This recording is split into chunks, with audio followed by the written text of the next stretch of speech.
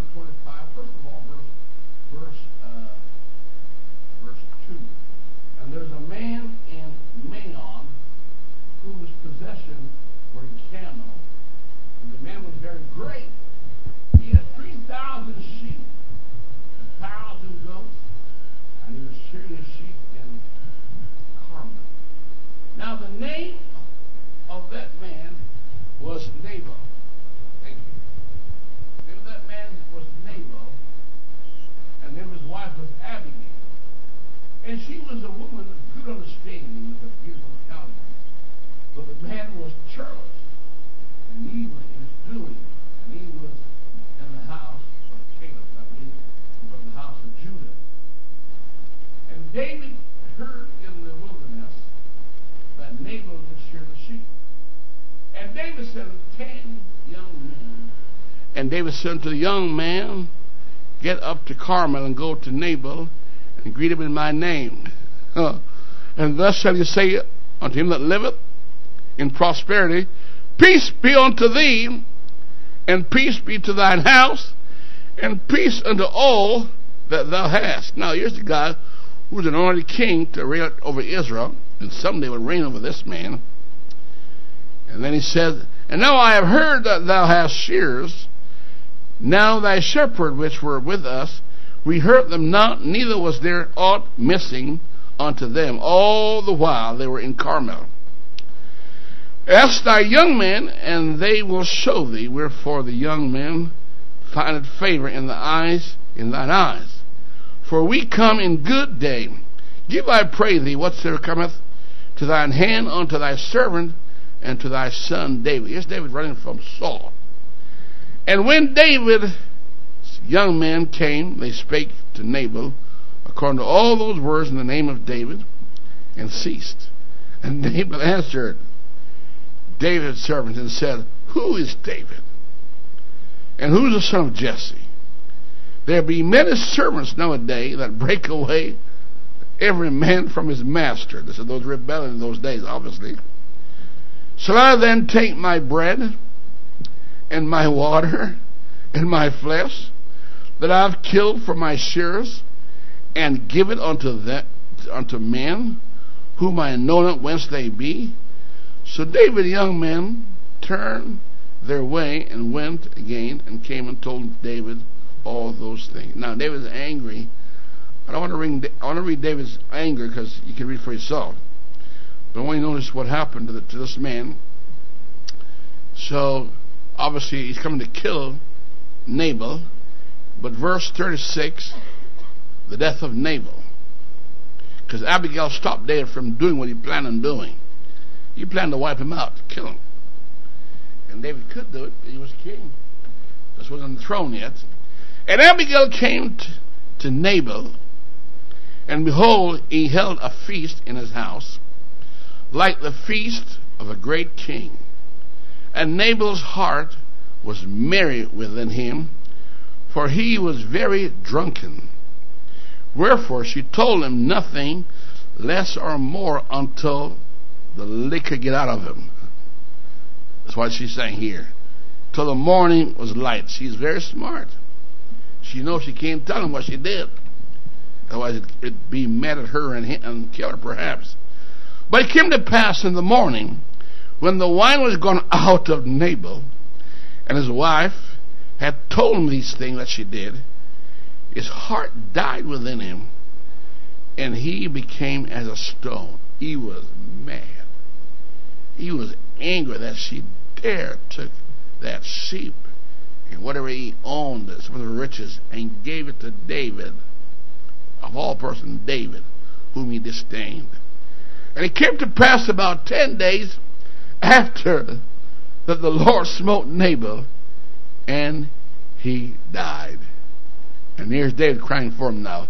And when David heard that Nabal was dead, he said, blessed be the Lord, that hath pleaded the cause of my reproach from the hand of Nabal, and hath kept his servant from evil.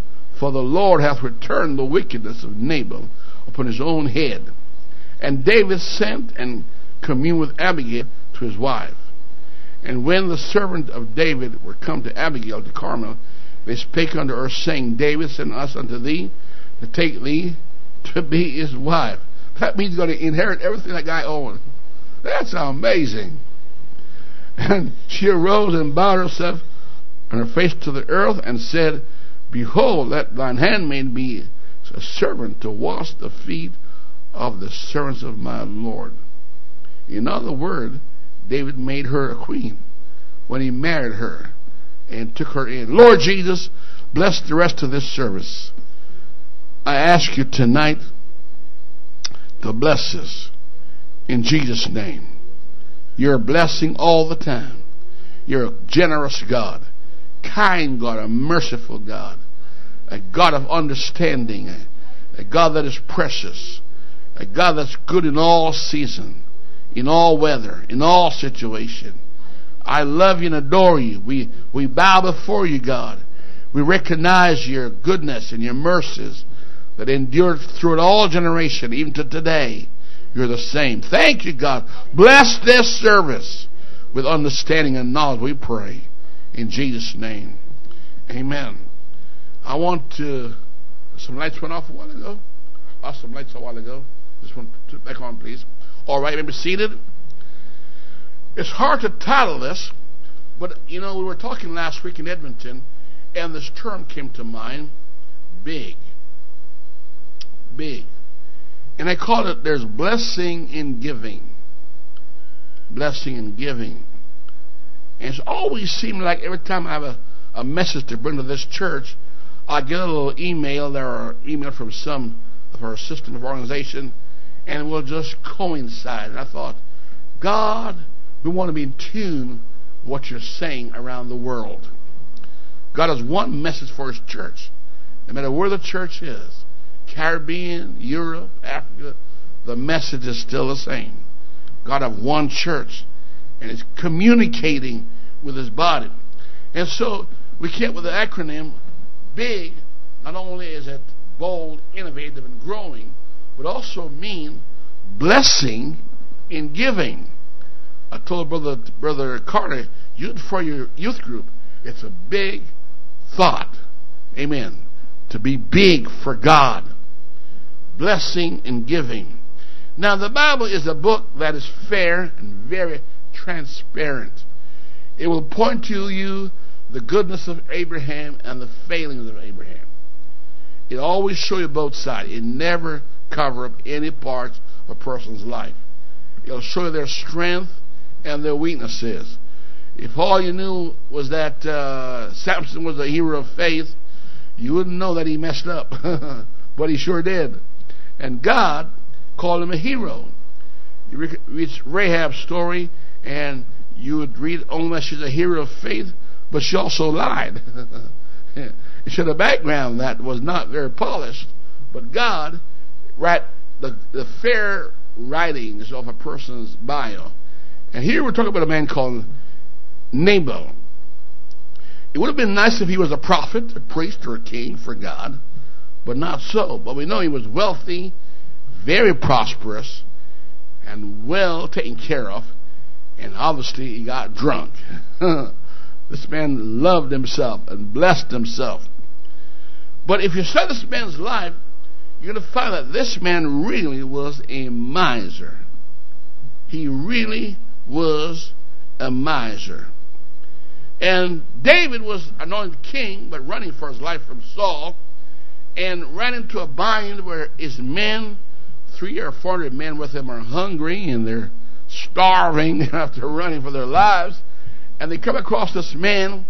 Now, they could have stolen his sheep, rustled them and taken away, and there's nothing he could do about it, because David and men were good fighters. But they chose to protect his inheritance in the field. Never touched it, never disinherited him, left them alone. In fact, protect Abigail and the servants in the field. And now David is in dire need, and David says, I want some food from my men. And sent to the men in peace and told them, I need your help. You got an abundance. Give me some. Share something with my men. They're hungry. That man lashed him with his tongue and cussed him right out and called him a rebel. He's talking to the future king. In fact, this man is anointed of God. This man is called of God to reign over Israel, through whom the seed of Abraham would be materialized. And what an opportunity to be a contributor to the kingdom of God. You know? But Nabal, somehow, he was of, the Bible says, Baal. He was a churlish man. That means he was miserable, mean spirit, and this says a guy of Belial. Now, what's amazing is he's rich. He's prosperous. God showed you how this man has got a whole lot going for him. In other words, God bless the good and the bad. Doesn't matter how bad you are, God still blesses. God blessed this man and prosper him. He's got thousands and hundreds of stuff. He had more than enough for himself and his servants and all that could come to him. He was not a philanthropist for sure. He was not benevolent. He was just plain stingy. And I'm sure his wife was very careful how she touched what he owns, because he would get pretty angry. He would chew her out. And I suppose she have to give an account how she handled what he owns, because he's keeping a check on her. Now, when in verse 25 it says, this man is named, Nabal is his name, which means folly. That means he's a fool. Now, how can a man be a fool and be prosperous? How can a man be a fool and be wealthy and be so well taken care of? Well, it doesn't mean he's a fool in worldly things. It means he's foolish in godly things, because he worshiped Baal and not, amen, not worshiping Jehovah God. He's a son of Belial, a folly, a foolish man. And he's withholding things from David, and David took his sword and said, every man in that man's house is good as dead. I'm going to cut him off. Now, was David right to do that? Absolutely not. David is in the flesh. David's taking matters in his own hands, going to kill and commit murder and mess up his record. Abigail said, no, David, don't do that. You're going to destroy everything God prophesied on you. Don't touch that man. Don't do that. You're going to hurt yourself. But here's some food. Take it to your friends. And this man doesn't know that his wife did this. She's smart. She chose the right moment, the best moment to talk to him. She knows this moment is very inflammatory. Don't do it. It's going to cause a fire. If you tell him right now, this is not the moment. You know, some women are discreet and some are not. She's so smart. She's wise. He's folly, foolish, but she's wise. And she picked her moment. And she said, I'm not going to talk to him when he's all, no way, it ain't going to work. I'm going to wait for when he's calm. And even when he's calm, he can blow up. But I'm going to still talk to him. And so she waited. He got drunk. She said, no, better not talk to him at that time. Wait till you sleep it off. And he's calmed down and the wine's gone out of him. And, wine's a mocker. Strong drink is raging. I'll talk to him when he's really able to think smartly. And she could not tell him at all. She could have chosen not to tell him. He would have known. He's got a whole lot more than he knows. But she felt, I got to tell him. So she said, I'm going to tell him what I did. So Barbara said, hon? He said, yeah. Hon? Yeah. Hon, I'm going to tell you something. Well, what is it? Well, hon, try to wonder, what on earth is he going to do? And I tell him what I just did. Well, he said, those guys that came by? I know you told them no, but I overrode it and I gave them what they wanted. I could see the house on fire. The walls start vibrating. The roof start pulsating. It was time for 911. Fire. Fire in the house. And she's about to burn. And the house about to burn down. All hell broke loose. But she held her calm. She didn't respond. She knew that's how he would behave. He's called folly. And when he finally quit being angry, because the Bible says his heart told like a stone.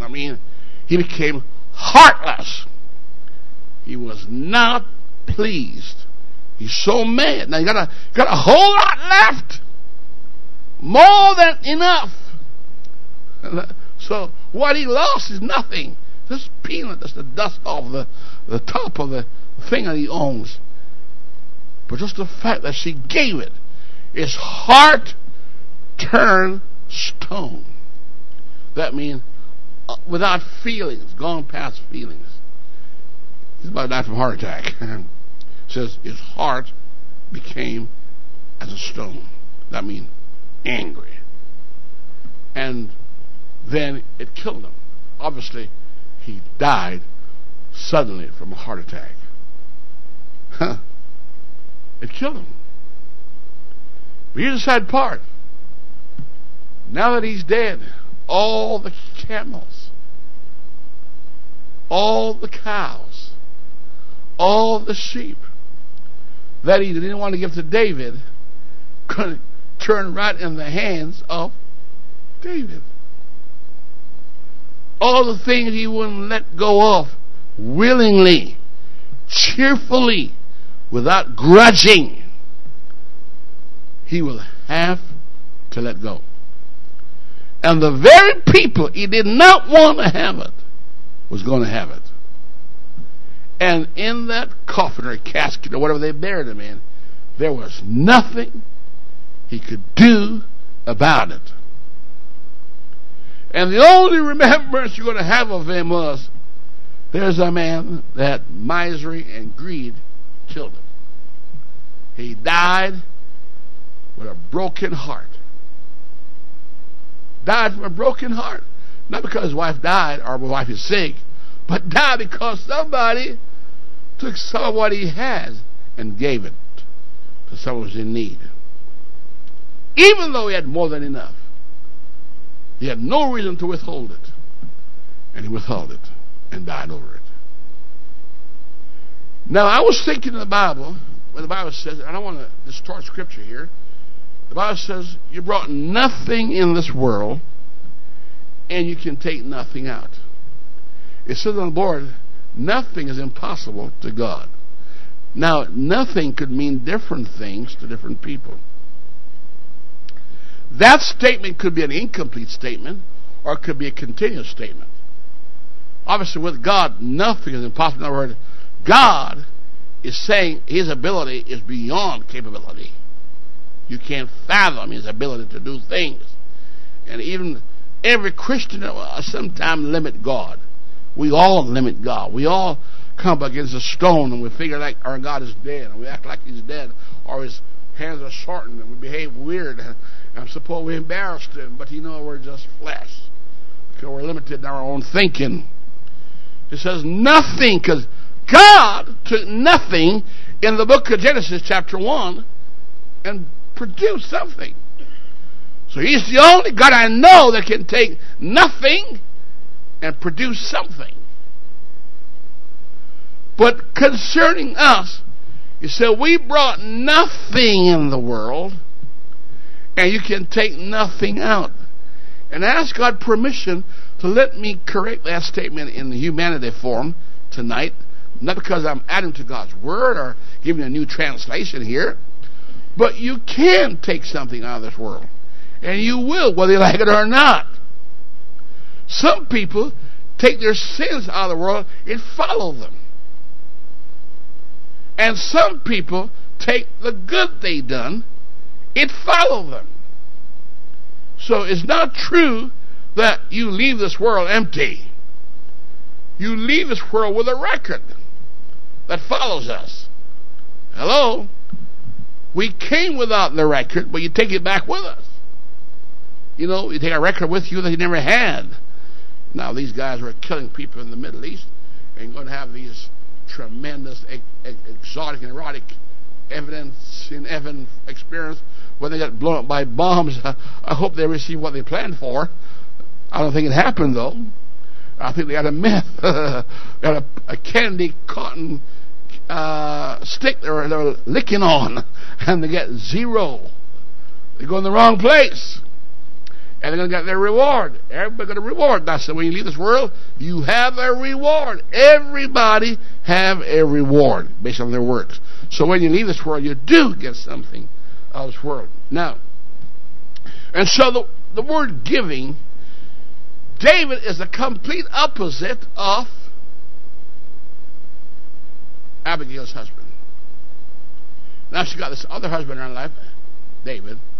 What a contrast. The Bible talks about the sure mercies of David. In other words, you can set your clock by it. Absolute mercy is guaranteed from David. It's so absolute that God says, David is like me. Now, I wouldn't dare compare myself to God in character, in person. But God said, David is like me. If I said that, that's almost blasphemy to say that. I would say I want to be like God, but not saying God's like me. That's lowering God's standard and God's elegance to my vain, corruptible, fleshy ways. But said, David is like me. And what a difference. I wonder how Abigail enjoyed her life after that, be married to David and find a godly man that's pray and dance and worship God. Instead of got to rely on a man here in her life that's a man of God that loved Jesus Christ, not Jesus Christ, but Jehovah back then, and just worship him. What a contrast in her life. And not only that, he's king. He owns more than castles, and the whole Israel is his. It's all his. Anointed 3 times. Amen. What a switch around that God did for Abigail. Now, David should have been pleased with Abigail and stopped there, but he didn't stop. He messed around and got in trouble. But Abigail was the absolute girl for him. Amen. Because she was a wonderful, wise-hearted woman. Amen. Now, the word big to me means blessing in giving. The important thing that I found about people in the world even observed each other, and you would have found that some people said about others that they know. They said a genuine miser is a man who collects, listen now, money for the mere enjoyment of its possession. A, not for what it buys, either in pleasure or power.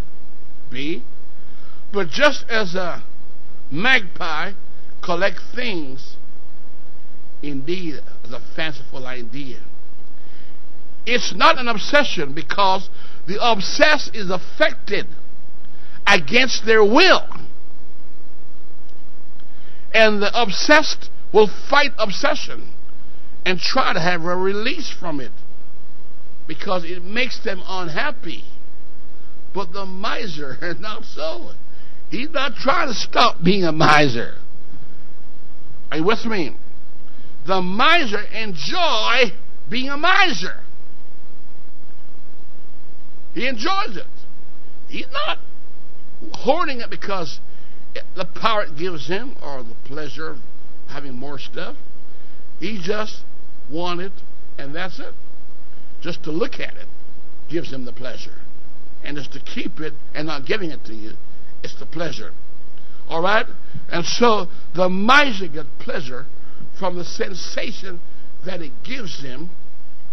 It gives him sensation and not the normal pain that you would get if you're in an obsession. So the miser is someone who always fears the future. He fears it. A miser is always concerned about the potential of financial loss. And they never see themselves as gaining. They always want more and more and more. The miser insists in always counting, analyzing, in the extreme cases, hoards and hoards and hoards. He can't spend it all. It can't give him any more power than he has. It can't buy him any more pleasure than he's able to enjoy. He sure can't eat it all, but he just wants more and more, and he will not give it. He just keeps it. and enjoy just looking at it and store it up as high as possible. I remember a man was preaching one time about this woman, and she's going to be a traitor to her country, and they marched in, and she knows where the secret passage was, and Alexander the Great said to her, show us the way. He said, no, we won't. And they said in the story that she said, I'll only show on one condition. If all of your soldiers will give me the gold that they have. He said, yes, I agree. But on the one condition, if we can put all the gold on top of you, we'll give you all the gold you need, but you have to lay down so we can pile it on top of you. Well, you can figure out what happened to her. There's more gold than she could raise up from the dead from. It just squashed her to death. She could not keep it all. She could not hold it up. You see, the mind of somebody who refuses to spend. They'll rather eat a roadkill than buy it from the supermarket. Water's too expensive for them to even wash their clothes. Some misers will not even wash their clothes because it costs too much to pay for the water bill. In fact, they won't even put the lights on. The light bill is too much for them. And so the miser, he fails to enjoy what we call a full life and is overrun by this desire to hoard and keep. Now the question is, does the Bible have anything to say about these kind of people? It does have. And I just hate to burden you down with this, but you need to know about it.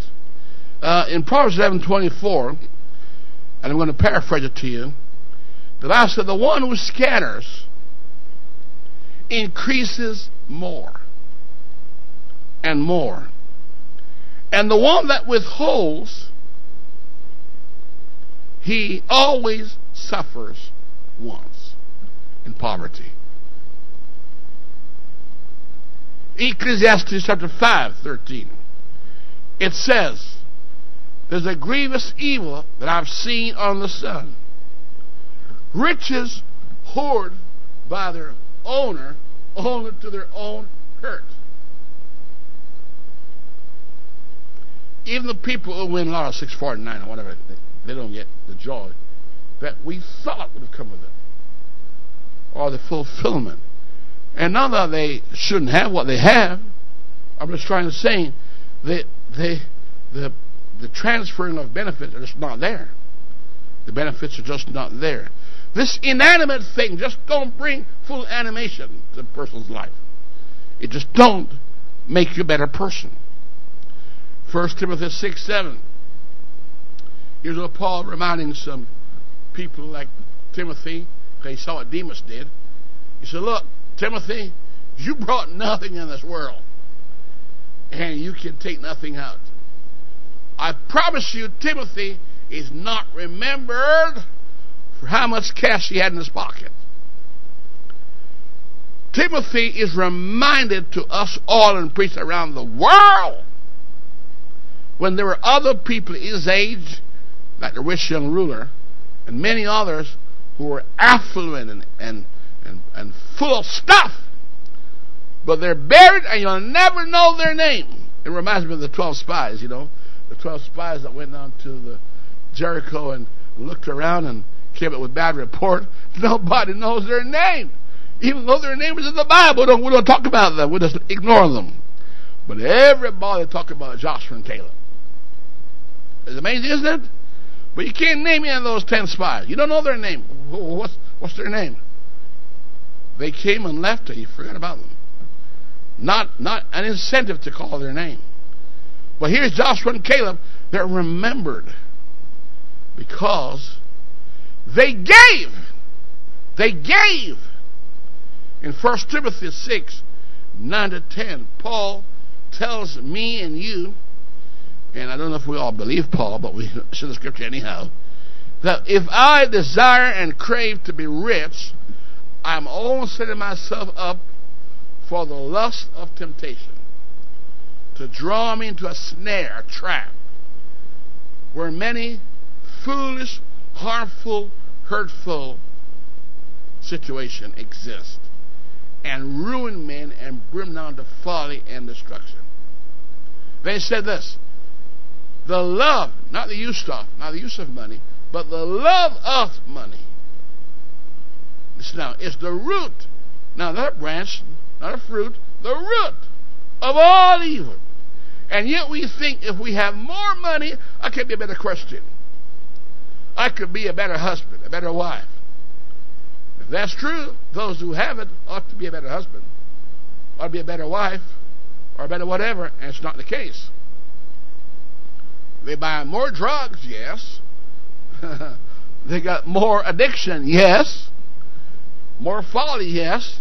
It says it's the root of all kinds of evil, and those who long for it wander away from the faith. I know people that are sitting right now, they have chosen the pursuit of that situation in versus the pursuit of God. They do. And you know what? They're in a procession that others before them have done. There's a long trail of examples for us to learn from. Well, obviously some people learn from the mistake of others and others don't. They learn from their own mistakes. Amen. But it says people wander from the faith. I think of Demas. I think of Achan. I think of Gehazi, lost his ministry. I think of Judas, lost his bishopric, his apostleship, and pierced himself through with many griefs, and it cannot be repaired. Think about it. I wonder why Jesus Christ didn't pursue it.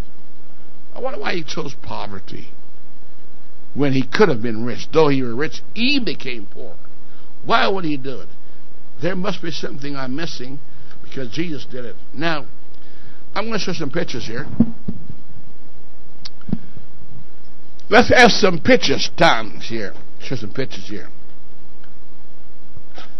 I'm going to show you some pictures that I drew.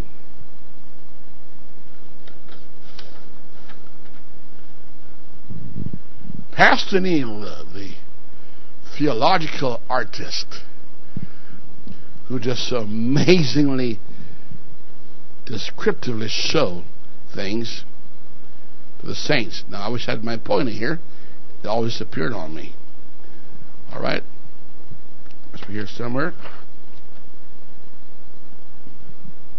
I'm sure if Matt was here to find it for me.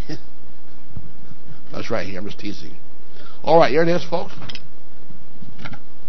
Look at this, folks. Which of these faces are you? Which one do you choose?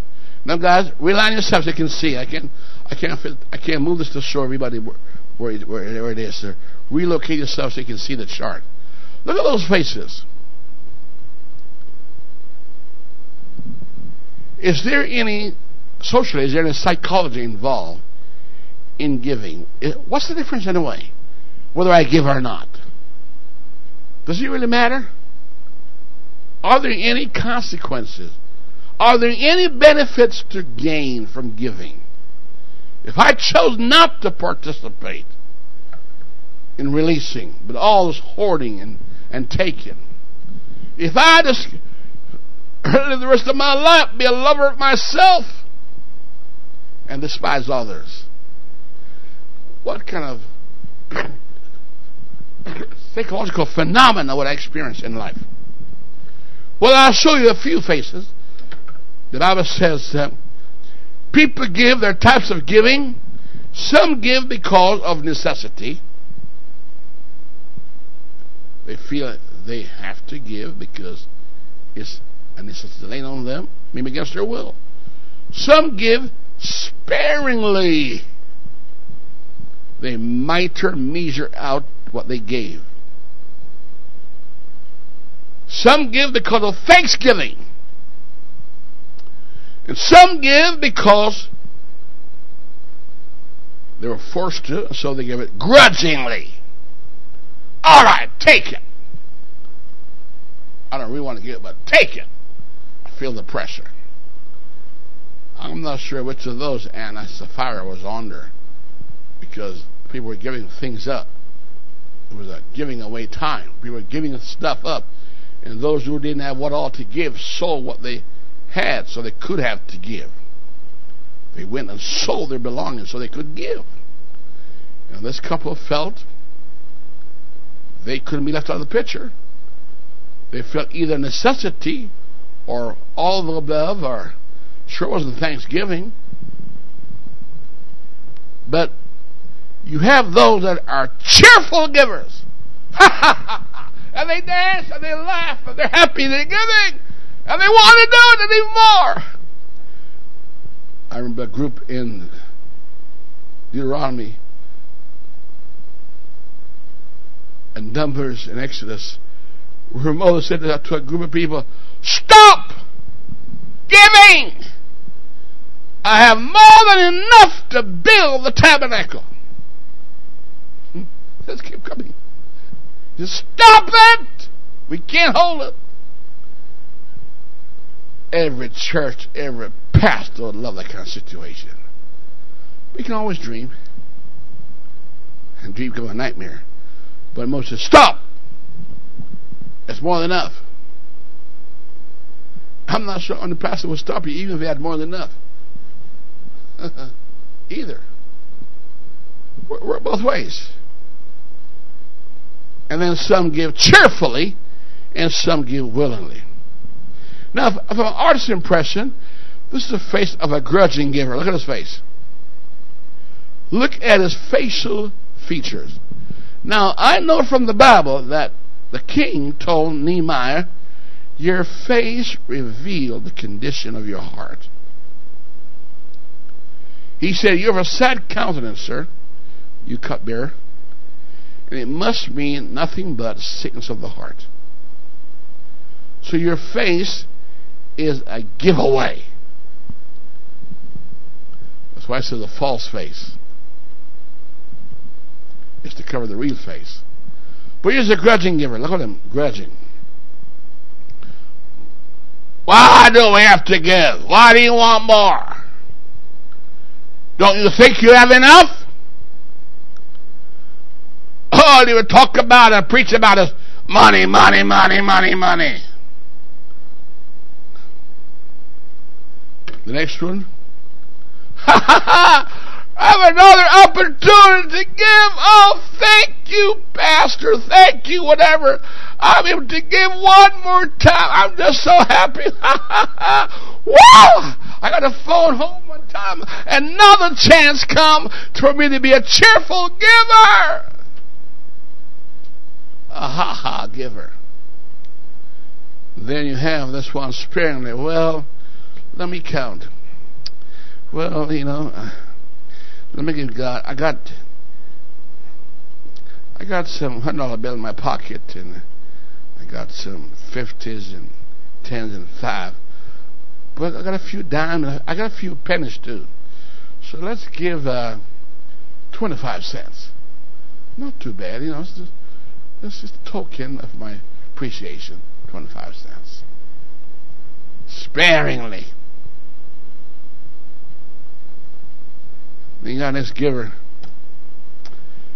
Here we go again. Pastor want more money. Church want more money again. Another project. Isn't tithing good enough? Isn't offering good enough? Can you just give us a break? I mean, every 10 years you come asking for money. Can you give us a break? Could you please change that to be, I know we have to give, but could it make it every 50 years? Simply because I don't live 50 years long. By the time the sucker come around, I know I'll be dead, so I won't have to give.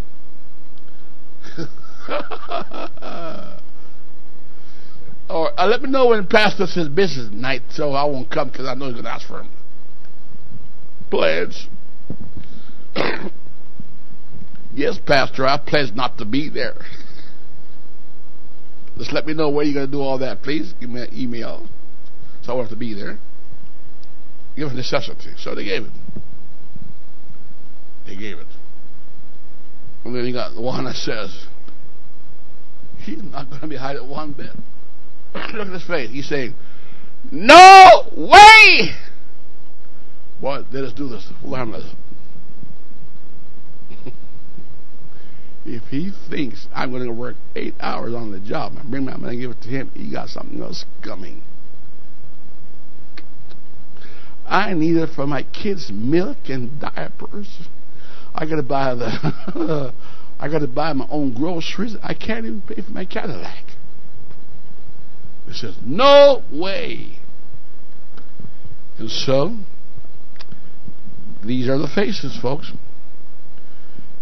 These are the faces that God sees every day on earth. But what's the real purpose of giving? Why does God require people to give? There must be a secret behind it all. Because God does not do things without a reason. Look at this contrast that Jesus Christ showed the apostles. Now the Apostle Paul to the Ephesians was trying to tell them, I haven't grudged anything you've got. I didn't borrow from you. I didn't steal anything from you. He said, but being a Pharisee, God taught me something. Now the Pharisees are people that would take like King Saul. God said, you're king, going to take. And the Pharisees were the one that raped widow houses and put burden on them. And Jesus Christ was the divine contrast. So they hated him because Jesus made the Pharisees look bad. They had to feed the Pharisees. Jesus fed those who fed the Pharisees. And they figure, he should be king. Let's make him king. Because this king don't collect taxes. This king give us wherewithal to pay taxes. But look at this, folks.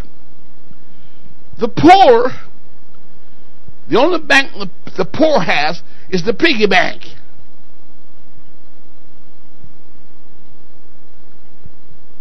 I can hear the shout on the amen. Can you guys hear it? It's like a mighty rushing wind. It feels like the day of Pentecost right now. Been all in one discord. And they kept no sound from heaven. There is no wind, frown, or the bad kind of wind. The piggy bank right here. Look at it, folks. The piggy bank, the poor give from the piggy bank. And then you got those who can give from their vault. Hello? Their bank account, their investment, and their what withal. And so, all giving come down to that. One is commitment, right here, and the other is give on, well, I'll give for whatever reason. But Jesus draw the contrast between the two givers, not the apostles. He sat down over the treasurer. The treasurer, one who collect money and look after it. And he watched as those came from the piggy banks and those came from the Myrtle Bank, the major bank. And I'm sure the Myrtle Bank gave a whole lot more visibly in the eyes of men. That's the kind of board of directors would like to have. And the people want to vote as primary and premier. But this piggy bank, Jesus says, she gave more. So obviously it's not the gift that he's interested in, it's the person, the giver, that he's focusing on. He's not focusing on the gift so much as the giver. Because that's the message he brought out. The giver is a widow. Now who wants to be a widow? Nobody wants to be a widow. Who want to be a rich? I want to be a rich person, definitely. I don't want to be a widow. I don't want to be a poor person. I want to be a rich person. Was that what he's saying? No. He's looking at the condition of the heart behind the giving. One gave from the abundance, knowing that when they go home, they got a whole lot left. And you may say, wow, whoa, great. And the one who had to scrape, make two ends meet, gave it right here. Jesus said the piggy bank giver went home more justified. And on this basis, Paul is teaching the Ephesians it's more blessed to give than to receive. Now, a panhandler don't believe that. Because the panhandler at the gate called Beautiful expect to receive. And Peter and John taught him something that not so. There's something greater than that. All right? Now, I have something here to show. I think I missed it here. I'm trying to find it. I'm not sure where I put it, but I'm going to find it here for a minute here. It's here somewhere. I'm going to find my little pictures here. I missed a page here. Look at that. Wow! Talking about giving.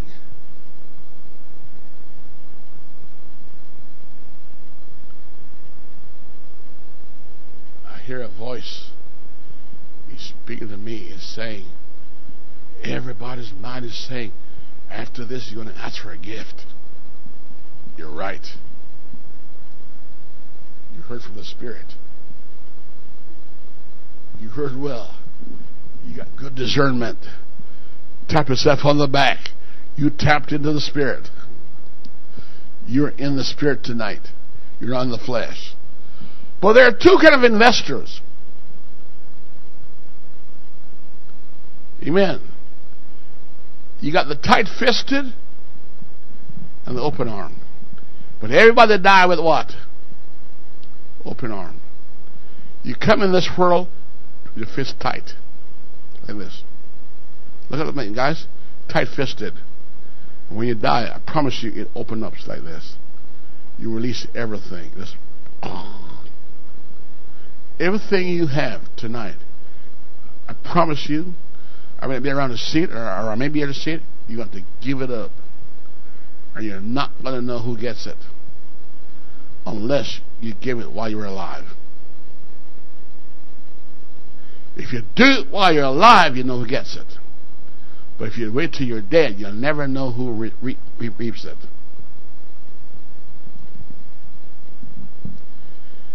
Here's some contrast. Lazarus, a memorial made for him. The rich man, he's forgotten. Dorcas, a memorial, a woman. She's remembered all over the world. And the satire is about Ananias and Sapphira, the couple. They're forgotten. The widow and her mite is spoken of by every God-called preacher. Memorial is made for her. And look at this wealthy, fat, overfed, overhoused man. Forgotten by the world. Look at the alabaster box. And Judas with the bag. Look at it. What do you notice here? On my right, they all receive. On my left, they're all releasing.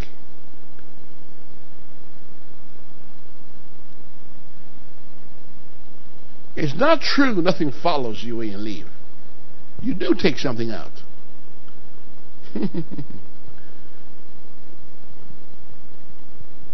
Look at this right here. Alabaster box. She'll be remembered for what she did to Jesus Christ. So would Judas. We remember before he did to Jesus Christ too. With a different light.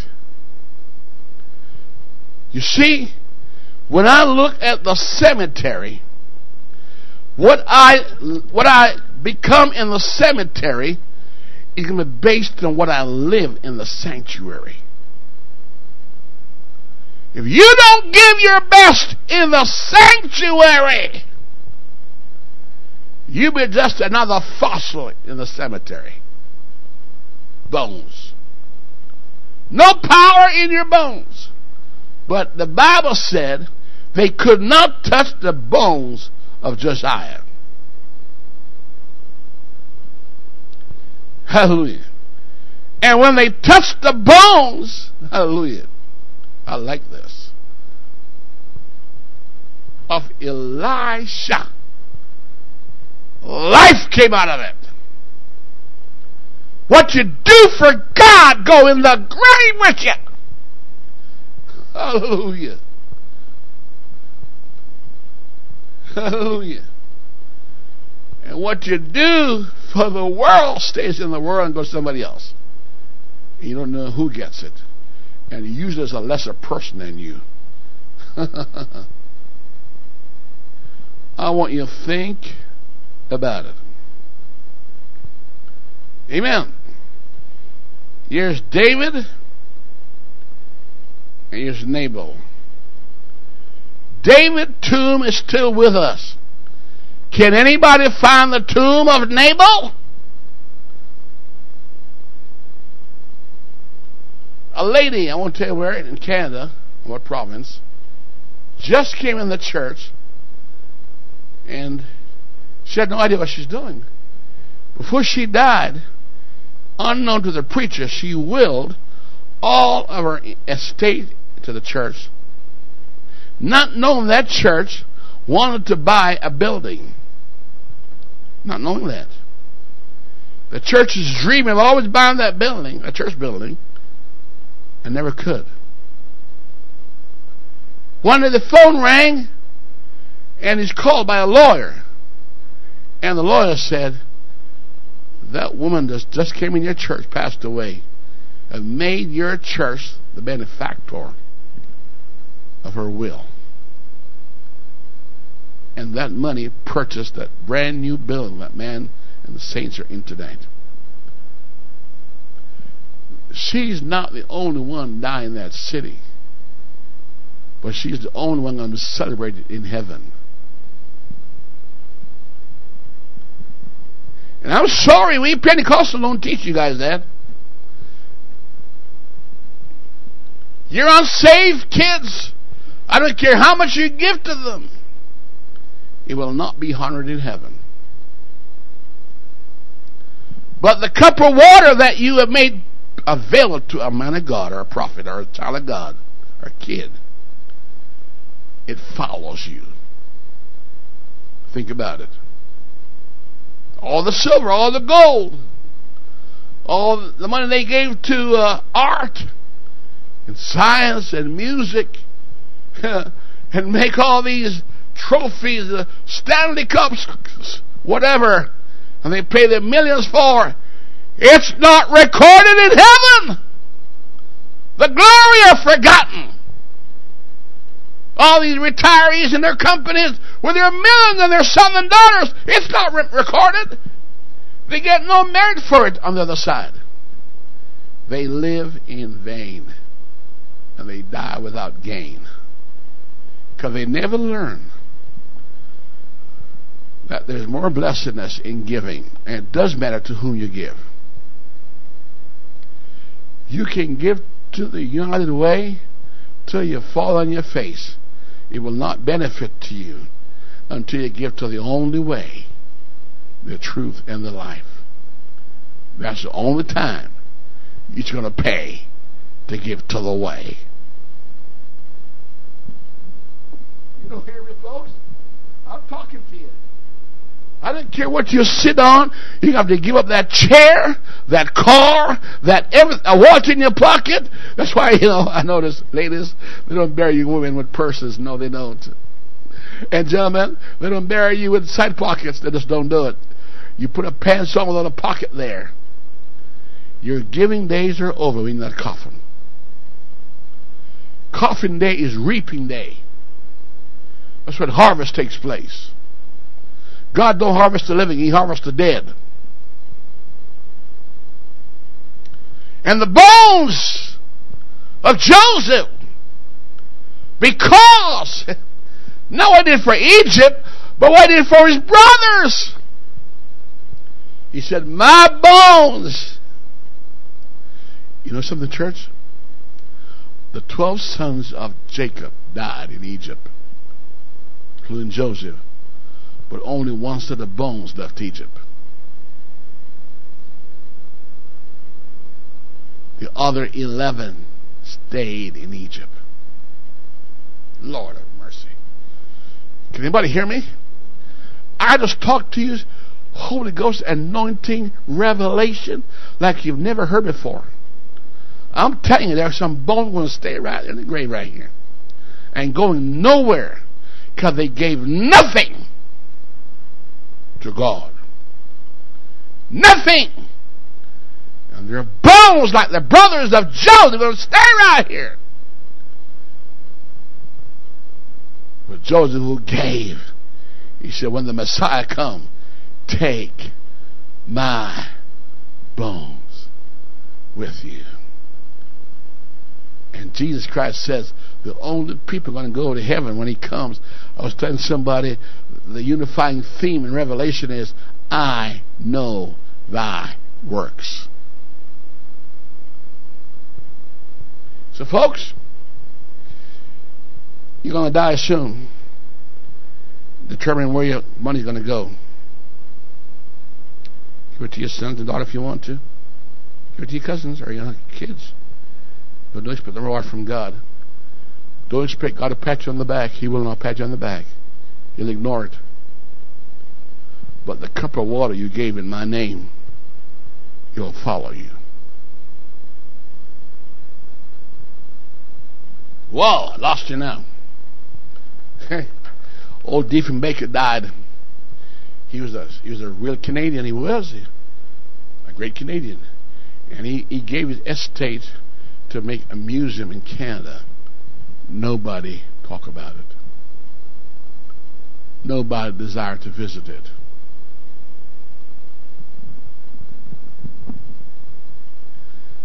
I could preach this on Sunday morning, but I don't want to bless everybody on Sunday morning. Sunday morning, I just throw the blessing out there. Some get it, some don't get it. But I know who I really want to get it. But I throw it on the good and the bad. But tonight, I'm talking to you tonight.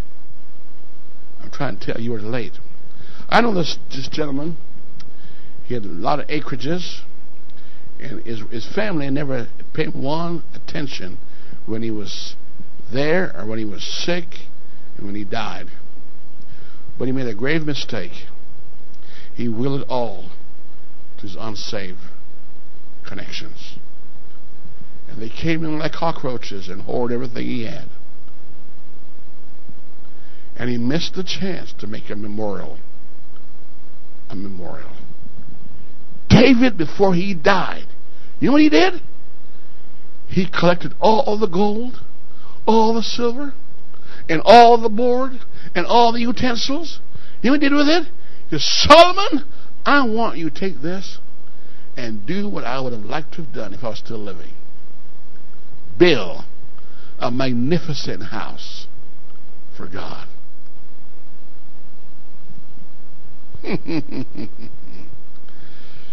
When we went to Camp Nakaman, man, I go there and I see that room. This room, it says, dedicated to the memory of mother and father so-and-so. I thought, would to God every one of our church members in this conference would come in my room and see in all these rooms, on the walls, all over, these people got a revelation we don't have. It says, my family is dead, but I dedicate this to the memory.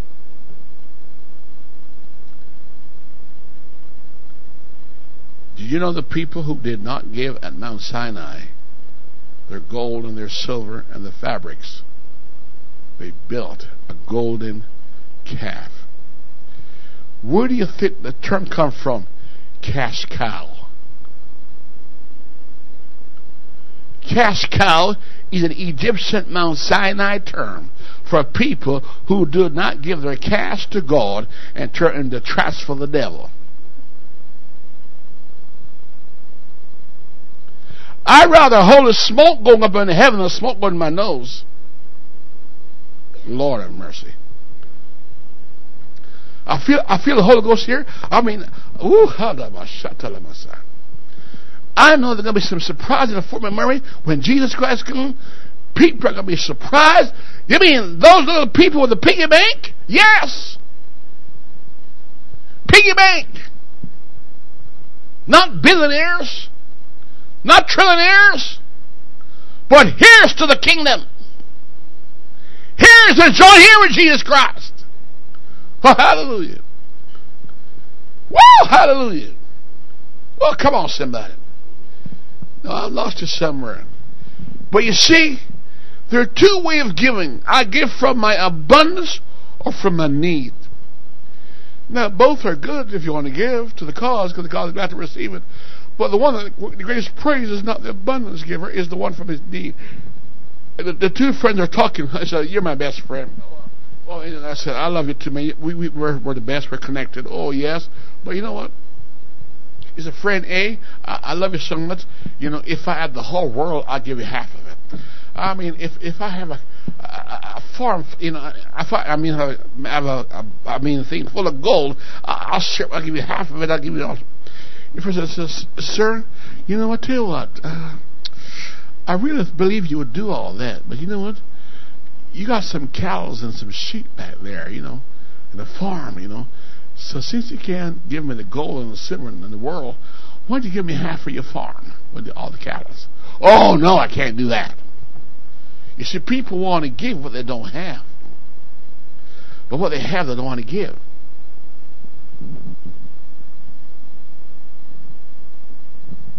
I'm on a journey called Give Your Way to Prosperity. Naboth was prosperous but not blessed.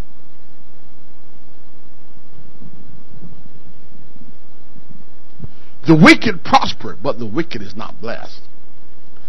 Blessed means you have the joy and the contentment and the peace of mind and the fulfillment and the enrichment to enjoy the labor of your hands.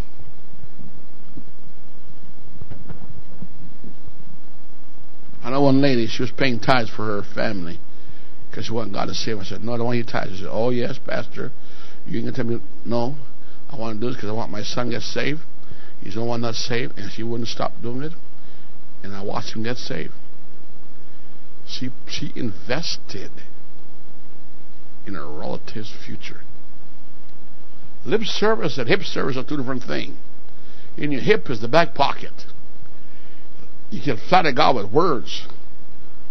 God's more impressed. I mean, when you put your money where your mouth is. You see, the Mormons, I checked it out, everyone will give 15% of their giving. I've been in Salt Lake City, and they'll brag how they give. They'll brag how their forefathers came and give this. You should visit there one time in your life, at least visit. Don't make it a pilgrimage now, but if you do go by there, stop by there. And I promise you, at the door, you meet a doctor, a PhD, a MSc, a BSc, they're all that, and they'll tell you, and the floor is immaculate, and they're glad to show you around and show you how blessed they are. And they'll tell you how much they give of their time, of their money, and their wealth, and they'll brag on it. And they'll show you the lights in the walls. And friend, it's nothing but the immaculate situation. They give 15%. Every Muslim must give every week a certain percentage. They've got to give it. It's their faith, and they give it. I don't see nobody rioting in the street. I don't see nobody leaving the mosque over it.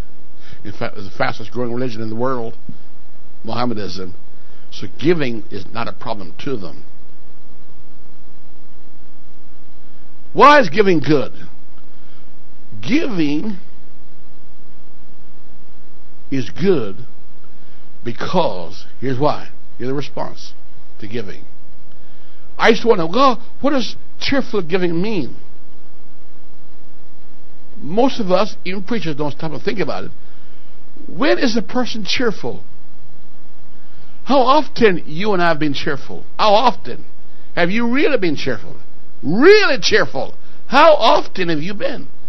Often you've seen a cheerful child, a cheerful baby. What makes them cheerful? A baby almost smiles back when you smile at them. But you see, giving makes you feel, number one, happy. And everybody at the bar and the drugs and all the artificial intakes is for one thing, I want to be happy. This is an unhappy world. Their mouth is turned downward. The people in our world today, this is how they look. They sure don't look this way. They all look this way. Young people aging before they're 40 or 50 and 60, they are troubled in their mind. Their hearts are failing because it's the Nabal spirit in our world, lovers of themselves, so the hearts are failing them. Research have said it's feel better when you give. Research from Harvard has proven that to give is a feeling that's better than spending on yourself. It says giving, number 2, is good for your health.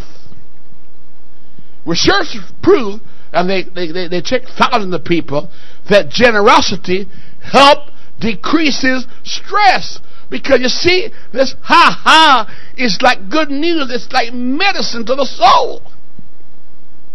This ha-ha it helps decrease your stress, lower the blood pressure, and also give you physiological benefit.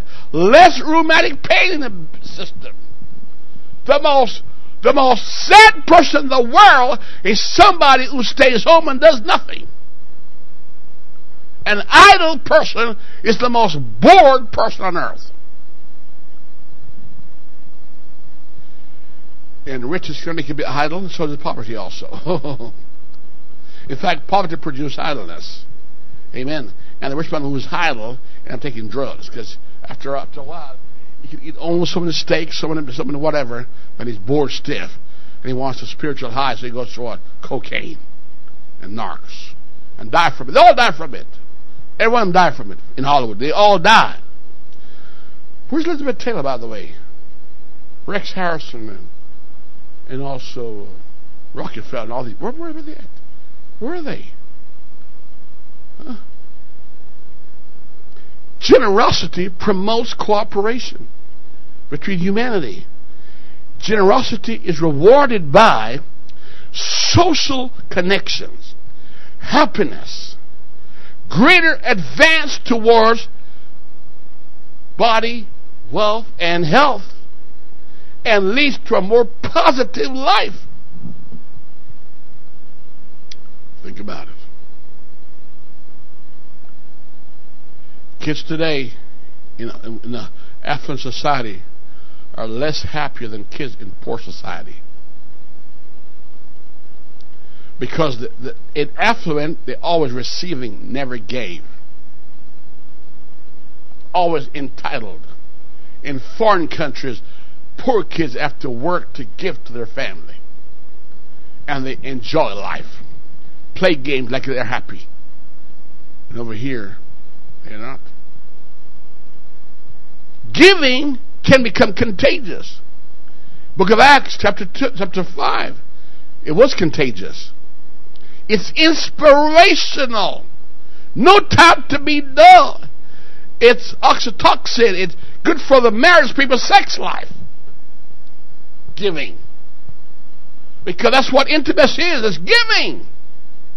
Giving. The oxytocin get motivated. The dopamine start working. Giving. That's why at the Legion, so many people volunteer. Well educated. Well paid. When you go home and sit and say, you're tired, put your foot up there volunteering. Serving others. Big sister. Big brother. Doing time with other people's kids when your own kids can't even have you to spend time with them. So how do you count your blessings? Volunteer your money to charity. And watch it blesses the kingdom of God and make others happy. How do you count your blessings? volunteer your time to a worthy, positive cause. And watch it blesses the kingdom of God and make others happy. How do you count your blessings? Volunteer your time to a worthy, positive cause. And watch it blesses the kingdom of God and make others happy. How do you count your blessings? Volunteer your time to a worthy, positive cause. If it's worldly, it's going to die here. Because the big brothers and big sisters won't follow them in heaven. But when you did for God, it says, because I was naked and you, I was hungry and you, I was in prison and you, that brings reward. Like, enter thou, listen on, in the joy of the Lord. So that joy don't have to wait till Jesus comes. The joy starts now. Excitement. You count your blessings by the ability that you give to the mission. One of the greatest gifts a pastor could ever do to his saints is to delegate to them. Because all he's doing is delegating honor and a room for a notice by God. No involvement, God don't look at you. God watches over those who are involved. The worst thing that happened to you is not to be delegated a job. I've seen men on the job that were employed and the company just ignored them, and they literally go mentally sick. Sit in that office with computers and all that position and still angry and upset with all these faces because they were just ignored. Ignore a baby and watch what happens. It dies. Put a baby in a sterile room and feed it only, and do nothing else with it, and watch it dies. Think about it. That's what people do to themselves by getting involved. Don't be surprised if you find yourself experiencing a burst of happiness and fulfillment after you just gave. That girl put that thing on the Lord Jesus Christ when she left that room, friend. She was gone in body to prison, but her presence was still there. Because the scent that was on him never could disappear. Everywhere he went, the scent went after him. The smell of the alabaster box, even though she was not there. You know, folks, I watched you guys while you prayed. I walked to the door, and I feel sorry for you. I really do. I can't help you. You know, you're planning to change. You think prayer is a chore. It's boredom. Honey, if you don't tabernacle plan, there's a veil between you and God. And you don't get behind that veil until you send some sweet-smelling odor. And that sweet-smelling odor is that prayer. And you get nothing from this building if you walk in here. You walk in here dead and walk out dead because you send nothing to God. And you don't please me by praying up or praying loud. I've learned, thank God somebody taught me to pray, right? I should pray. And I said, pray out! Cry out! Because the Japanese knows in Kung Fu and all those things and Taekwondo that when you shout, there's more power there. Well, I don't know what to say. That's fine. That's your prerogative. But the big impact is that because of your generosity in giving, David, monetary terms, because you gave blood, a life was spared. Because you gave cash, a homeless was benefited from it. Because you donated clothing, the naked was taken care of.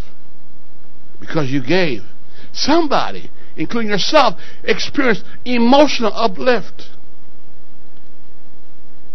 Why do people die when they retire? They have no reason to live. And you cannot survive without involvement. God made Adam and Eve to take care of the garden. That wasn't work, that was pleasure. Until he put sweat in it. Amen. Cash, because it gives the facility to purchase benefit for others less fortunate. The blood you give can save a life. That's why Jesus Christ gave us his blood. He donate, amen, because it influences others to do the same.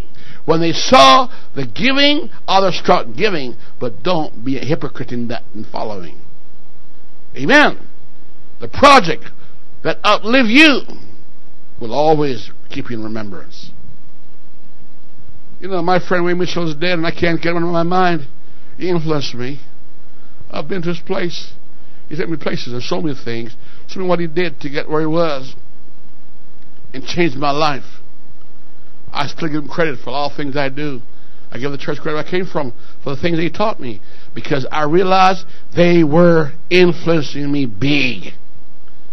And I chose to do what they said.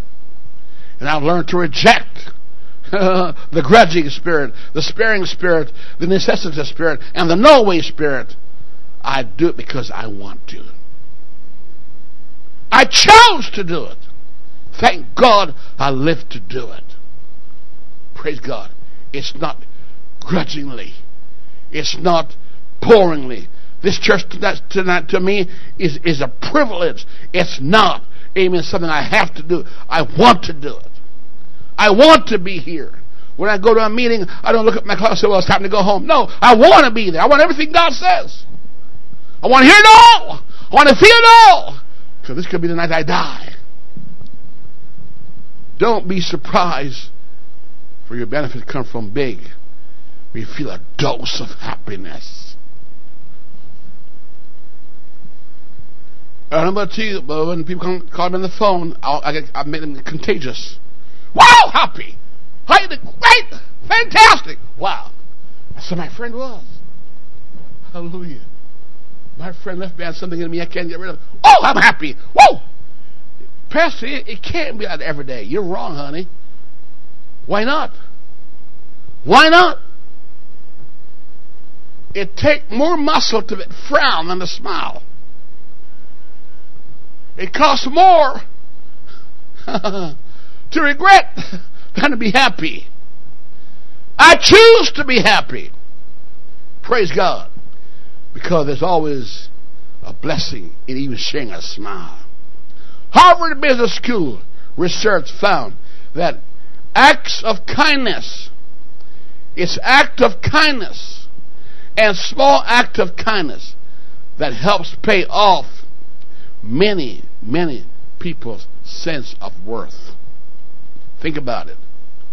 You're sowing seed. Hallelujah. There's nothing wrong about Jesus Christ. I can't find fault with life. You know, I see beauty in winter. I see beauty in spring. I see beauty in summer. I see beauty in autumn. You can see the bad if you want to, but everyone got their beauty. All things are beautiful. All creatures, great and small. You know, in some places I preach this, they'll be shouting tonight, they'll be clapping their hands. It's a matter of the maturity of the audience. How they feel about things. But you see, the results is a dose of feeling good. I feel good. I'm experiencing the difference.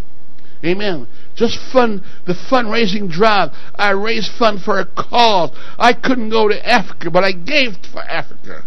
I couldn't go, but I sent my blessing. Hallelujah.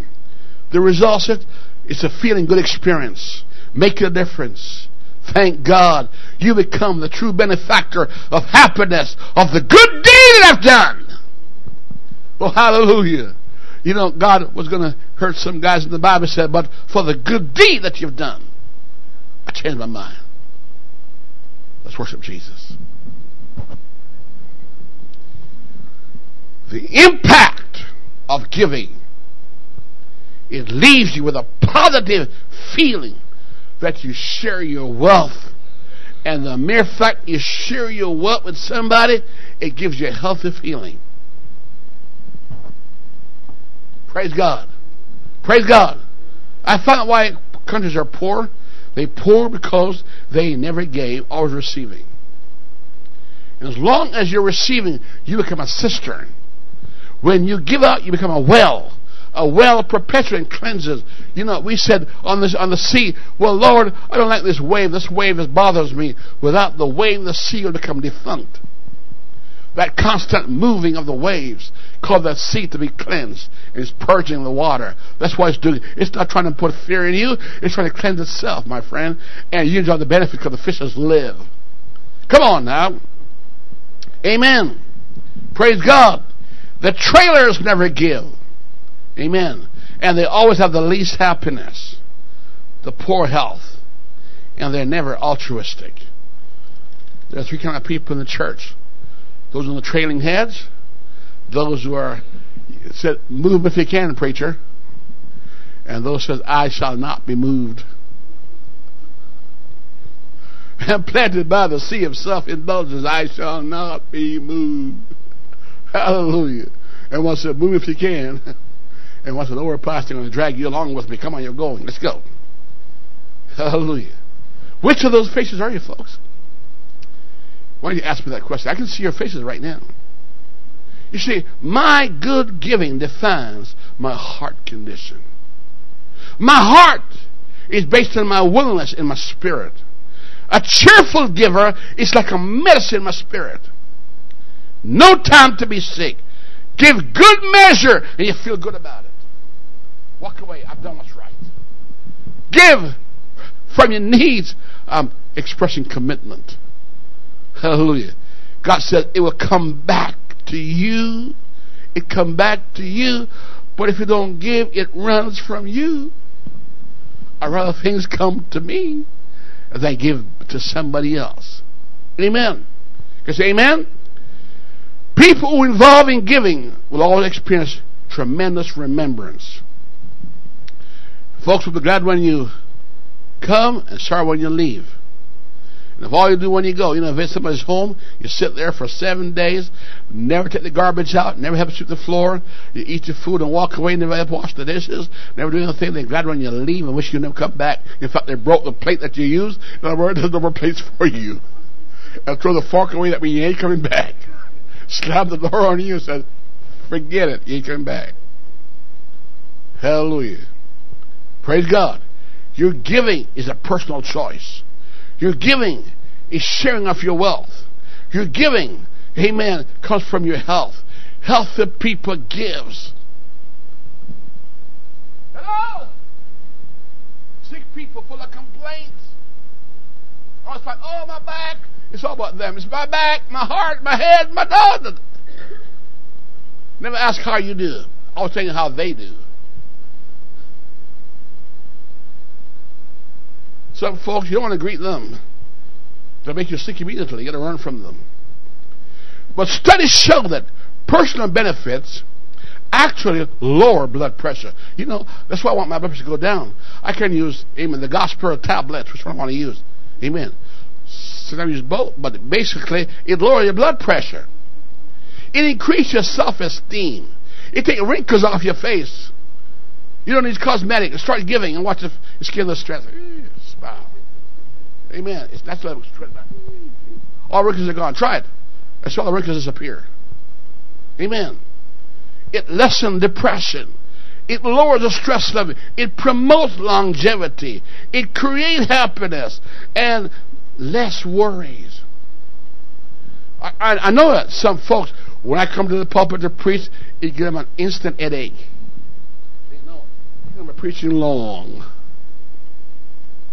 Friend, when I enjoy the food, I don't want it to finish. Someone say hallelujah. Hallelujah. That gives your lungs a chance to get some oxygen in there. Amen. Say hallelujah again. Hallelujah. Oh, come on now. That's stagnant. It goes out. Giving is good for the giver. Nabal died with a stony heart. And the word fell among stony places. You know what HELP stands for? I live to help. Meaning I live because H stands for happier. E stands for elevated. L stands for life. And P, potential. I want to live a happier, elevated life potential. Write that down. Write it down. Help. Come on. Come over here and help us. A happier, elevated life potential. I want to think big. Blessing. When I come to that church, I say, God, let me bless Pastor Neil. Let me bless this church. Hallelujah. I talked to a friend. I'm not telling you this. He said, I said, you going to conference? He says, no. I said, I want you to go. I'll pay it all the way for you. He said, no, I can't. I said, you better don't tell me that. I'm going to do it. He said, what am I telling you? I'm trying to teach you a lesson that I learned from other people. You make other people happy. Make other people go on their knees and thank God that you live. Make people thank God that you exist. Hallelujah. Dig deep and enjoy a high float. Oh, come on. Oh, come on now. Come on, somebody. Amen. I'm living on the Most High. Amen. I don't want people to give. I want to give to them. Sometimes we preachers fight about who's going to pay the bill. Amen. Hallelujah.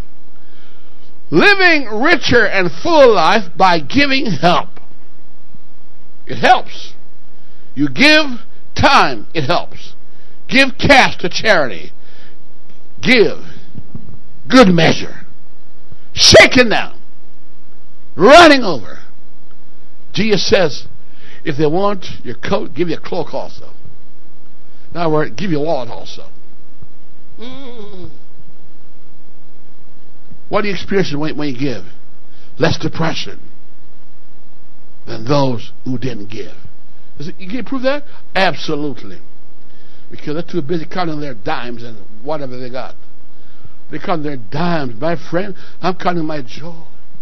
Count it all joy. Count it all joy. I said, brother, it give me a joy to give me this $100 bill. Have it. I'm so happy you're going to have it. Take it. Well, Pastor, is it real? What's wrong with it? Take it. It's real. You better not do it to me because I'll take it. Just to make you happy. I'll take it from you just to make you happy. Glory to God. Tell the person beside you, make me happy. Look at the way you did with your face, one of these faces. I can see that. Oh, come on, somebody. When you give cheerfully, you live longer. Biologically, you experience a warmer glow. And your brain is associated with pleasure. And you feel happier that you made a difference. You know what they give the perfume? It's to make up for your lack of activity, making a difference in the building. At least the one don't want to know you're there, right? So you're going to smell different because you don't act different. But if you act different, you won't need perfume. Because they know you're there. Because when you're there, friend, the floor will be cleaned. The carpet will be taken care of. The songbook will be taken up. But some make it with a perfume and they'll stink the place up. You know, hospital today, you can't wear perfume to the hospital. They say, bring that little stinker in. The machine says, I want to know what you really are. I don't want your perfume smell. It's artificial. I want to check you out just like you smell. Oh, come on now. Hallelujah. Hallelujah. Folks, do this, folks. Try it.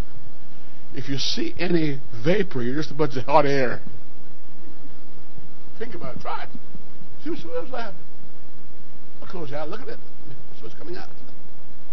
But you give for the good health you're going to have. I used to wonder why doctors, I can see why dentists are a problem because, the face you make provoke them to be scared of you. But doctors, they sit there all day. Doctor, my lumbago is bothering me. Doctor, my neck is bothering me. Doctor, my backache is bothering me. And when someone said, Doctor, so why are you here today, Trevor? I feel good. Watch your doctor response. You said, Doctor, they said, why? Now what's wrong? Doctor, absolutely nothing. I'm going to tell you, I feel like I'm on cloud 9. I promise you, you have to call the paramedics for your doctor.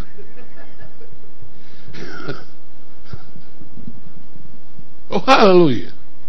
Next time you see it coming, the bells will be ringing, jaw bells. They know you're coming. Come on, somebody. Is that all right? Can I move on faster? It's not time to go either. I'm almost finished. But studies show giving is good for your health. It helps me to experience greater sense of wellness. It boosts my mental capacity and help me have a physiological, psychological phenomena that is outstanding out of this world. Ugh. Ugh. God says, cheerful giver. Modified, cheerful. Oh, Pastor, I want you to know that I come here with $100,000 to give to this church. I wanted to throw it at the saints. I see you say it's not funny. I don't understand that.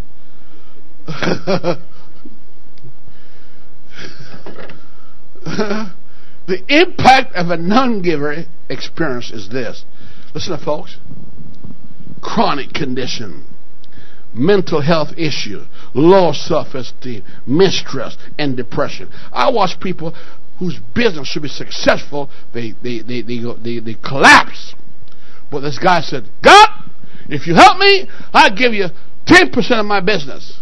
All right? So God blessed him. He said, oh, God, your business is so good to me. God, I give you 20% of my business. And so God blessed him again. He's happy. Come and say, oh, God, I'm so happy. I give you 30%, God. And so you keep on going. He says 50%, and then 60%, and then 70%, then 80%, then 90%, and finally, say, God, I'm going to give you all of that. I just live off the interest. See, you don't believe it, but it happens over and over. And the other guy said, God, my business is not doing good. I need your help. God blessed it. Now you're getting more than 100,000, getting several thousand. The pastor knows he's not in church. He's missing church. What's wrong with him? I said, the wife? Oh, no. He said, oh, he's busy making money. So he came to church one time, and Pastor said, what's going on? I said, Pastor, I can confess to you. When I was making low cash, I could give it 10%, but now it's too much to give it what I should. Man, God said, oh, son, I understand. I know how tough it is. Let's go to the same altar where we prayed and ask God to be a blessing to you. The same place where we prayed and asked God to increase your income or your investment, your return on capital. Let's pray.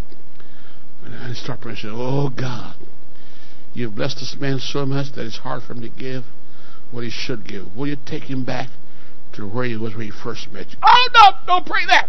Don't pray. Please don't pray that. Stop it. What's wrong? Well, I'm making it so he can give tithe. And I'm feeling the pain doing it. Oh no, don't pray that kind of prayer. You see, when you're giving generously, you feel good about it emotionally, spiritually, physically, in a positive way. Not everybody on our pews are happy. You look around and see. Look for yourself. You forget who's who. Start with yourself. Get the mirrors out. Giving is about helping. You know how you help yourself? Help others first. God says, give yourself first and others will give to you. Don't say, give unto others and others will give unto you. It takes me to give out before it inflow. I got to reap what I sow. I can't reap if I don't release. I've got to let go and bear it and not know what's going to happen. And leave it in the mystery of the unknown world of tomorrow. And God says, I'm going to reap what I sowed. You can't reverse the equation, honey. Giving is about supporting a cause bigger than yourself. Would you ask God right now to touch your mind? I'm in a church. I'm trying to help you, church. I'm trying to help you right now. Because your answer is not more overtime. Your answer is not aiming longer hours working, skipping church. Your answer is not winning all 649. Your answer is start following seed sowing. You reap what you sow in proportion. Amen.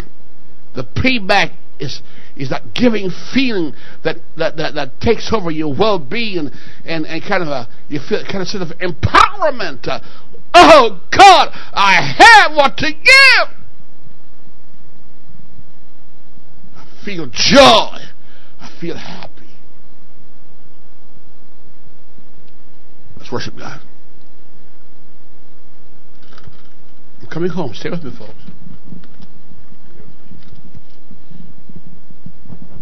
Stay with me, folks. The facts. Happy people give more, and giving make happier people. Can I say it again? Happier people gives more, and giving makes people happier. That means giving indeed causes increased happiness. Therefore, give in order to be happy. Well, he makes me sad. He makes me no, he won't make you sad. You make yourself happy. Happiness can't come from your husband or your wife. It comes from you giving. Giving. Giving. You know what a baby gives to a mama for taking care of her, of the kid? A smile. That smile is worth more than $1 million. It's worth more than a car. It's worth more than anything. That smile from that baby without gum and no teeth at all. Just the little hands up there. I mean, a liability. You know, it's a liability. But that's not what you think about. That smile. Oh, it's my cute little baby. It just blesses you and heals you. You know what? Mothers who give breastfeeding get healed faster than those who don't. Because the giving out of the breastfeeding is what gives that baby satisfaction, and that mom feel emotional uplift.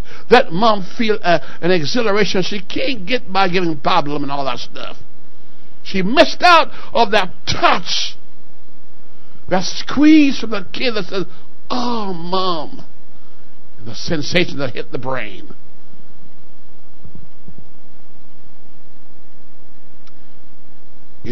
In England,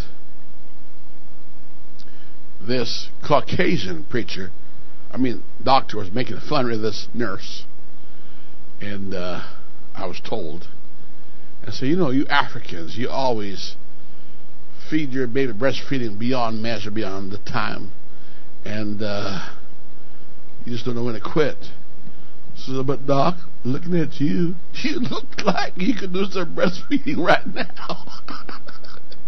You've been shortchanged. Who took you away so quickly?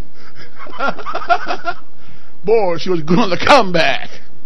Church, give in order to be happy. I lost it now. Give to be, you know, I've been to a store where people serve me food and I lost my appetite. They didn't enjoy their job. I thought, you're blessed to be employed. And I couldn't feel good eating that food because all I felt was that face looking at me. That haunted face. You know what a haunted house? A haunted waitress will destroy your esophagus. Amen. Hallelujah.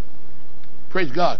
The worst thing a wife could ever do to a husband is say, "Honey, that's not good." And start finding fault with the food. I mean, you mess up that guy's appetite, man. Let him tell you that, because he won't tell you that. He loves that food. At least I do. Amen. I'm going to tell my wife what a rotten food this was. She won't feel good about it next time. Hello. Volunteering able to fight off depression. Anybody with depression? What you need is a good dose of volunteering. Anybody unhappy? You need to empty out your wallet. Lord of mercy. Anybody got a pain in their joints and all that stuff? Volunteer more. Amen. Amen. Hallelujah. I come to close, folks. I know I said it several times. Amen. But volunteer to fight it off. Amen. It helps you to see the forest and not just the trees. All right? Canadian study, 80% Ontarians who volunteer said they felt good in their health. 79%, amen, of non-volunteers said they felt good. So you can see the benefit is on the side of volunteering. All right? 2% of the volunteers said they didn't feel indifferent. They had a problem. That's what's wrong with them. All right? 52% in the States said they felt volunteering gives them a good feeling of good health. Only 38% said they felt good about themselves. Amen. Now, church, let's stand because you want to go home. Now, folks, I'm trying to help you. I'm trying to help you physiologically, sociologically, spiritually, and mentally. The best way for God to bless your pocketbook is to empty it out. God can't refill what is full. Lord have mercy. I say God can't refill what is full. Now, I got to play till it's empty, so let's look at me literally right now. Amen. Church, now, putting all joke aside, when I go to a conference, I learn this from successful men. I watch their churches. It's powerful, it's successful, it's beneficial. I'm going to a conference this year, and I'm going to give. I'm going there to give. I'm making up my mind. I'm going to do it.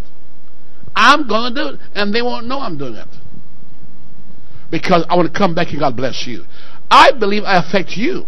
Now, you don't know that you're blessed by the church's giving, but what this church lives is affecting you. Because you're in this church. All for one and one for all. 7 reasons why giving is important. The emotional and the physical boost. Write it down. Number 2, it stops loneliness. My God. Number 3, you're giving back to the community you're in. It's your return of the favor for your enjoyment. Number 4, a sense of worth. Number 5, amen. It's that you support a project that outlives you. Number 6, it boosts your self-esteem. Number 7, it makes a difference. Number 8, you reward yourself by donating time and money for a worthy cause. Get the tape, get the record. I watched the rest of the face out there. They're chasing me on the highway. Number 1, emotional and physical boost. Number 2, stop loneliness. Number 3, give back to the community by saying, I return the favor that you give to me, the joy I have. I get joy being in this church. I really do. There are people in this church that just excites me. I get a dose of them, and I'm high on drugs. I'm serious. It's the spiritual drugs I'm high on. Just talking to them, I go, oh, boy, shot in my head. Wow! My wife hears me all the time. I get a booster rocket in me. Number 5, now I know some people ain't going to say, hi, I'm excited. What's to excited about today? You're going to talk to them? No way, you're going to pass them by. What a good day. What's so good about it? Everything. Number 5, support a project that outlives you. Number 6, it boosts your self-esteem. To know you did that. You gave. You know, this is the 4th year the youth department have exceeded last year's. Go ahead, clap. The youth from this church gave. Making a difference, number 7. Number 8, reward yourself by donating time and money to the worthy cause.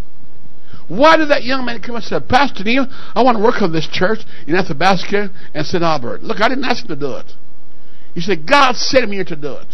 Ah! What? God sent me. You know what? Because I'm giving. You don't know I'm giving? Yeah, I'm giving. I don't want to tell you what the church gift on the churches. We do. Good measure. You say, well, what do they do with it? That's their business. God knew I gave it to them. Once I give to them, I have no management over it. I don't care. It's up to them to make good use of it. They have to ask to God about it later on. I gave it because I want to.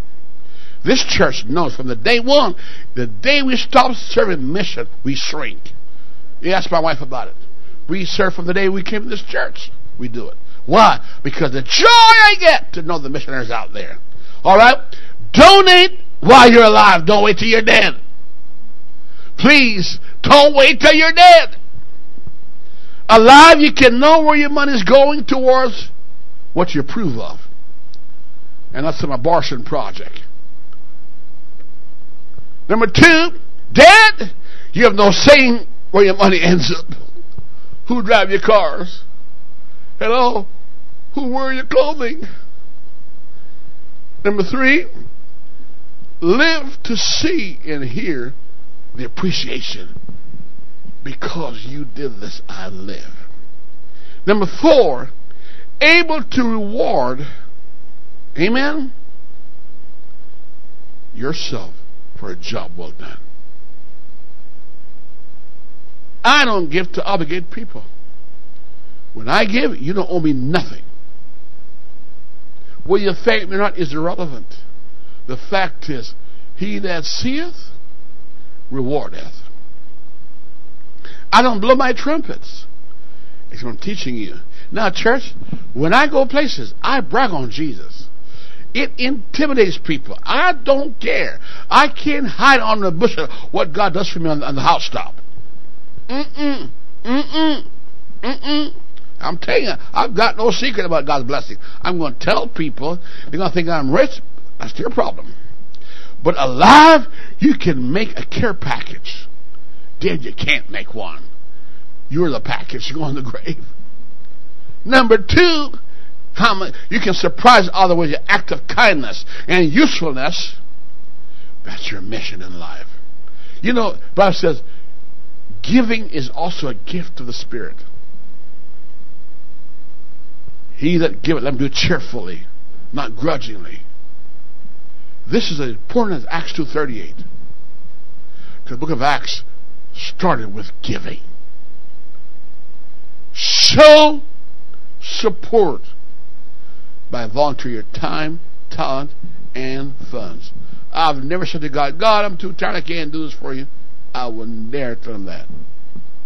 Is he too tired for me? Never too tired for me. And furthermore, when I was in the world, I went to the bar, stayed there all till midnight, and go to work for 7 in the morning. I never complained one time. Huh? Hello? Amen? I did something in the world. I said, if I did it for the devil, I can do it for God. Nobody complained about it in the world, so why should I complain it for God? Come on, somebody. Amen! Now, some practicum tonight. What does this church need? $100,000 to fix this building.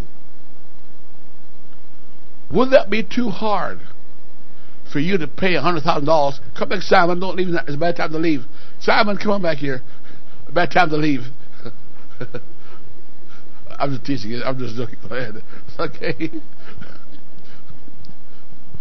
But you know what? I went to the car dealer last week, and I saw a car there.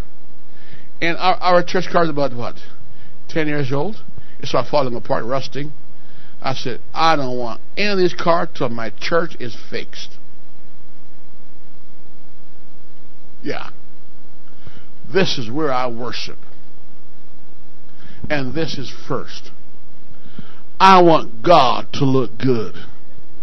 When we're praying outside, I let him look around, and boy, I shout loud so she could hear me, in case you think I'm ashamed.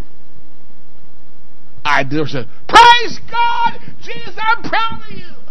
I want her to hear it, so she know I'm unashamed of the gospel of Jesus Christ.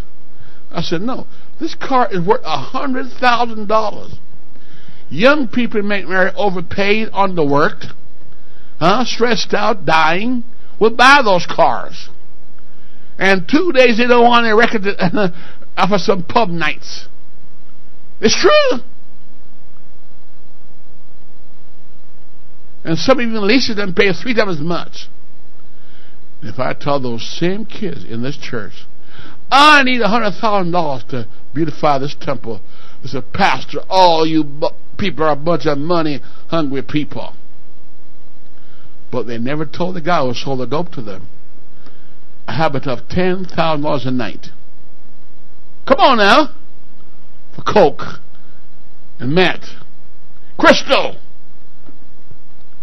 Well, I'm a fool for Christ, but not for drugs. After death, I want to be remembered that I did what I could with the cash I had, and the time I had, and the talent I had. Number 3, I want to leave a legacy behind that your kids and my kids, amen, have a place of memorial of heroes. We need to have more heroic, amen, flags waved. A guy in our church started doing something on UPC. I got a flag here. My wife said, I don't want to see that flag right now. Amen. It's the flag for heroes in our church. When they die, you put it on their coffin. These are people who gave time, money, and talents to the church without cost. Willfully gave it. Give now. Why wait for a will? The will of God is now. Not dead. We want a living will. Give to God right now. Enjoy. Number 5. Enjoy the satisfaction while living, and your survival family will too. Let me tell you, friend, after Abraham died, what he gave to God affected Levi. I want to tell you, my father and mom lived for God. I don't mind confessing to you, everything I have coming to me today is not based on what I did, it's what they did. Because they opened their houses to people, and their frying pan and their cooking pot to people. It's from their plates. They did. And so God remember us. And my sister's kids, they're all doctors and lawyers out there. You know why? Because God remember them. And God promised my family, I'm going to save, my dad and mom are going to save your kids and your grandkids. They're dead and not here to see it, but God is doing that exactly right now. And they're all educated. Like God said He would. God took a young people from the backwoods of Jamaica somewhere out there. Amen! Without mom and dad! But they loved the truth. And God stood with them. And traveled them around the world and dropped us off all around the world. Like rabbits drop their kids. And here we are in Canada right now preaching the gospel for Jesus. Hallelujah. Enjoy the satisfaction that while you're living, your survived family too will enjoy the fruit of your labor. Nabal had no sons. Would you bow your heads right now? If Jesus should tarry, when you die, and when I die, will your gifts still speak like Abel's blood? Like Dorcas's gift, like the girl with the alabaster box? Will your work still be left here testifying for you? I plan to leave this church in the city to say Neil and Phyllis was here. We plan to beautify it. Amen. The contribution, will it be immortalized? David left everything the temple needs. Somebody who has never been blessed by this church has stepped out and started investing in this church and don't even know what we believe completely or what we started out with, and is giving all of that. Should they outgive you? Should they outgive me? Should they be willing to dig so deep in their pocket? Or are you just sit back and criticize that they're a fool? Oh, my friend, they call waste what the lady did for Jesus. Maybe you're calling what they're doing for the church right now waste, and said, well, they should be doing it for their family. You're wrong. That's what Judas said about Jesus and that woman. And Jesus says, leave her alone. I'm going to say, leave him alone.